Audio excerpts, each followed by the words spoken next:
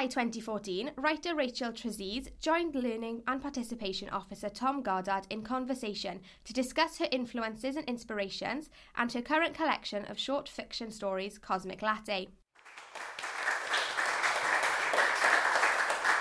So let's start with a very basic question. How do you write? Unfortunately, I typed straight onto the computer.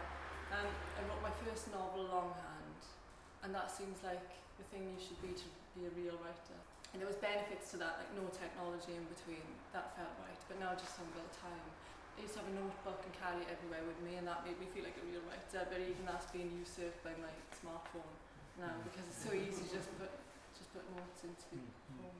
So what are your daily working habits like? I've got a little office in the spare bedroom, and I have to match up my hours to my husband, so he works 8 hours a day, like 7 till 4:30.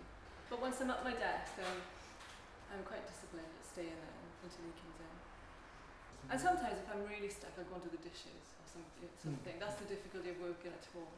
There's always something else to do. So looking at similar themes and returning to similar voices, I was thinking about your work as a kind of episodic nature.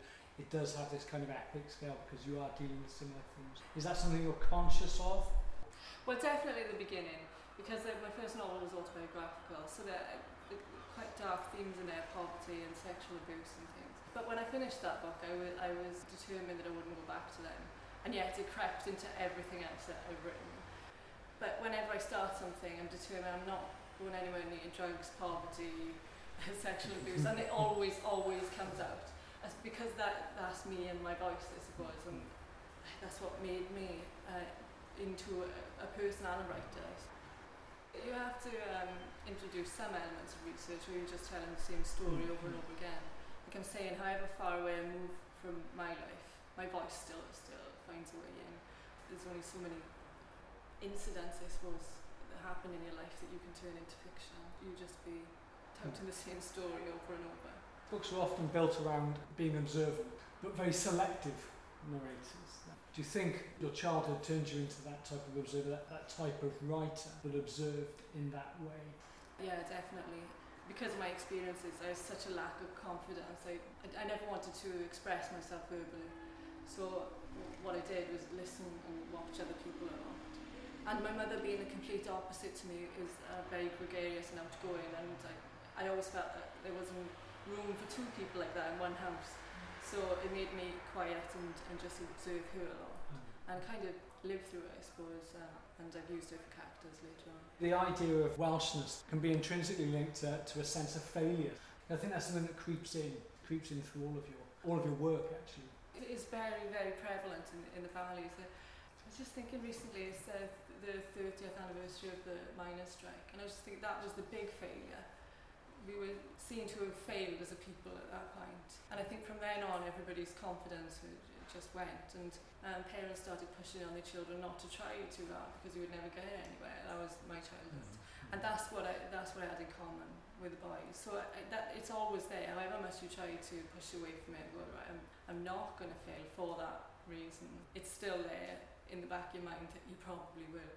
So I mean, it's funny really that I got my degree and got published around the same time, because it was actually much more important for me, although I'm proud of my degree, it was much more important for me to get that story done on paper.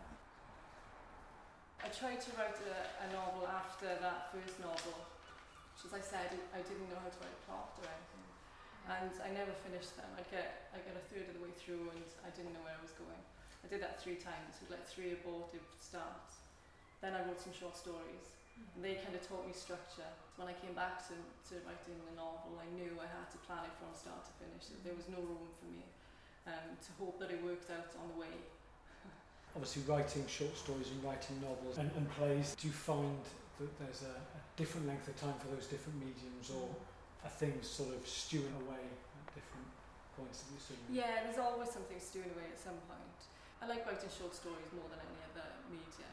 It's because I can write a short story, plan, write, finish a short story in 2 weeks. Then you get like an immediate buzz that you finish something. Most of the novels I've written and the one I'm writing now have taken 6 years or upwards. It's constant rewriting. It's so boring. You have have an editor? Well, with the short stories, yes, but with the novels, it's not any one editor. They tend to change, so usually you have to do a few drafts before it even gets to an editor.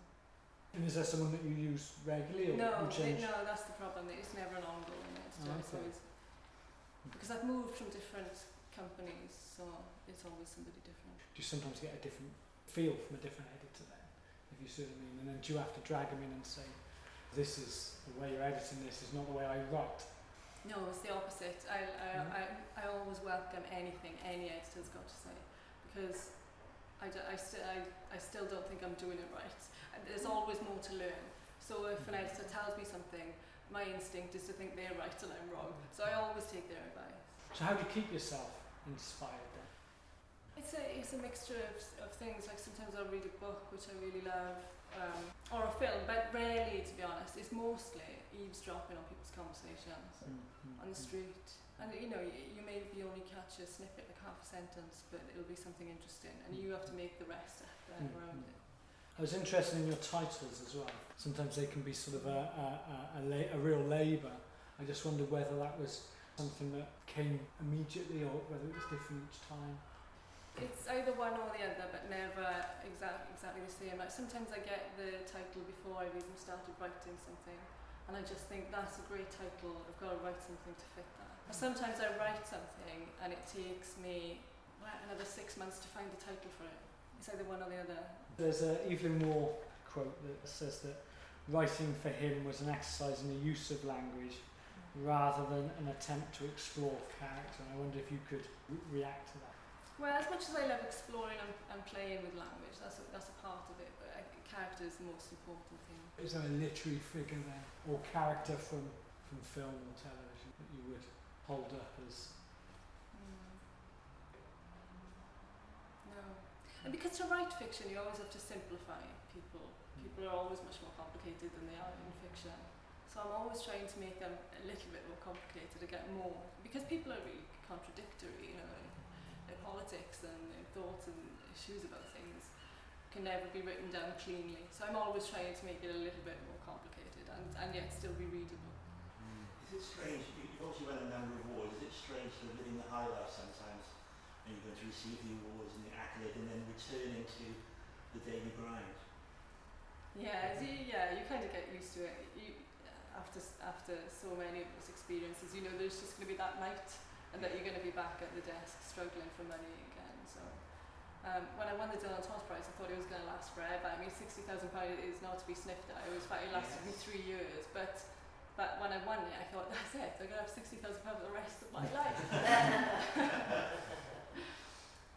What do you think of Dylan Thomas in terms of his legacy for Wales then? But I always felt that even before the Dylan Thomas Prize was announced, people would ask me what I thought of Dylan Thomas. Dylan Thomas is fine, his writing's fine, but all that accolade for somebody who's dead, we'd all year try and hear. And I really like his work, you know, and I like the dark themes in it, but that never comes out in the way we talk about him. No. It seems like he's upstanding citizen or who drank too much. That's it. A couple of other questions. One was the influence of America in terms of the film, in terms of the music that came over and sort of. I didn't believe I was a proper person because I didn't have an American accent. Because when you don't see yourself reflected in the media, on the TV in front of yourself, you start to think that you don't exist, that you're nothing, that you're meaningless. I know you said you were quiet when you were younger and in school, but could you make that cutting comment that made the group fall around laughing? Not intentionally, no. No. I made a lot of people laugh by dyeing my hair blue when I was 16, but no, I mean all that came later with the writing, and I learned about timing, kind of comedy timing and everything. One more question. Talking about people's obsessions being extreme metaphors, and that these kind of metaphors can be lying in wait, and that they're private mythology that becomes public, and you're looking at something that is past, and you have present, which are the things that you're listening to, but then there's also the future of the thing that you produce, that it has to have a life in people's minds as they read it. And I was wondering whether you see that obsession as a stepping stone to those things, or whether it's just part of the process. I'm a really obsessive person anyway. Long before writing came, I obsessed about anything you can obsess about, food, people, everything. So when I started writing, that gave me an excuse to have obsessions, and then I started thinking, oh, it's okay, I'm okay, I was just learning to be a writer all along. An example is the novel I'm working on now, one of the main characters is a Hasidic Jew. I became obsessed with Hasidic Jews when I was 23 and I first saw one on the Underground in New York. And I didn't know that these people existed. I thought, what is that guy dressed like that for? So I went and researched it all. And I thought, yeah, that's really interesting. That there's somebody who's that religious and doesn't like partake in life is actually living in New York, this place full of life. But then I didn't have the tools or the skills, I suppose, to write something that far away from my own life. So it just went in the drawer. And then when I was looking for, like the other half of the novel is about a prostitute, and she needed somebody to fall in love with. And so this was 15 years later. All of a sudden I thought, oh, the Hasidic Jew. So I was Well, thank you, Alice, so much. And thank you. Thank you all.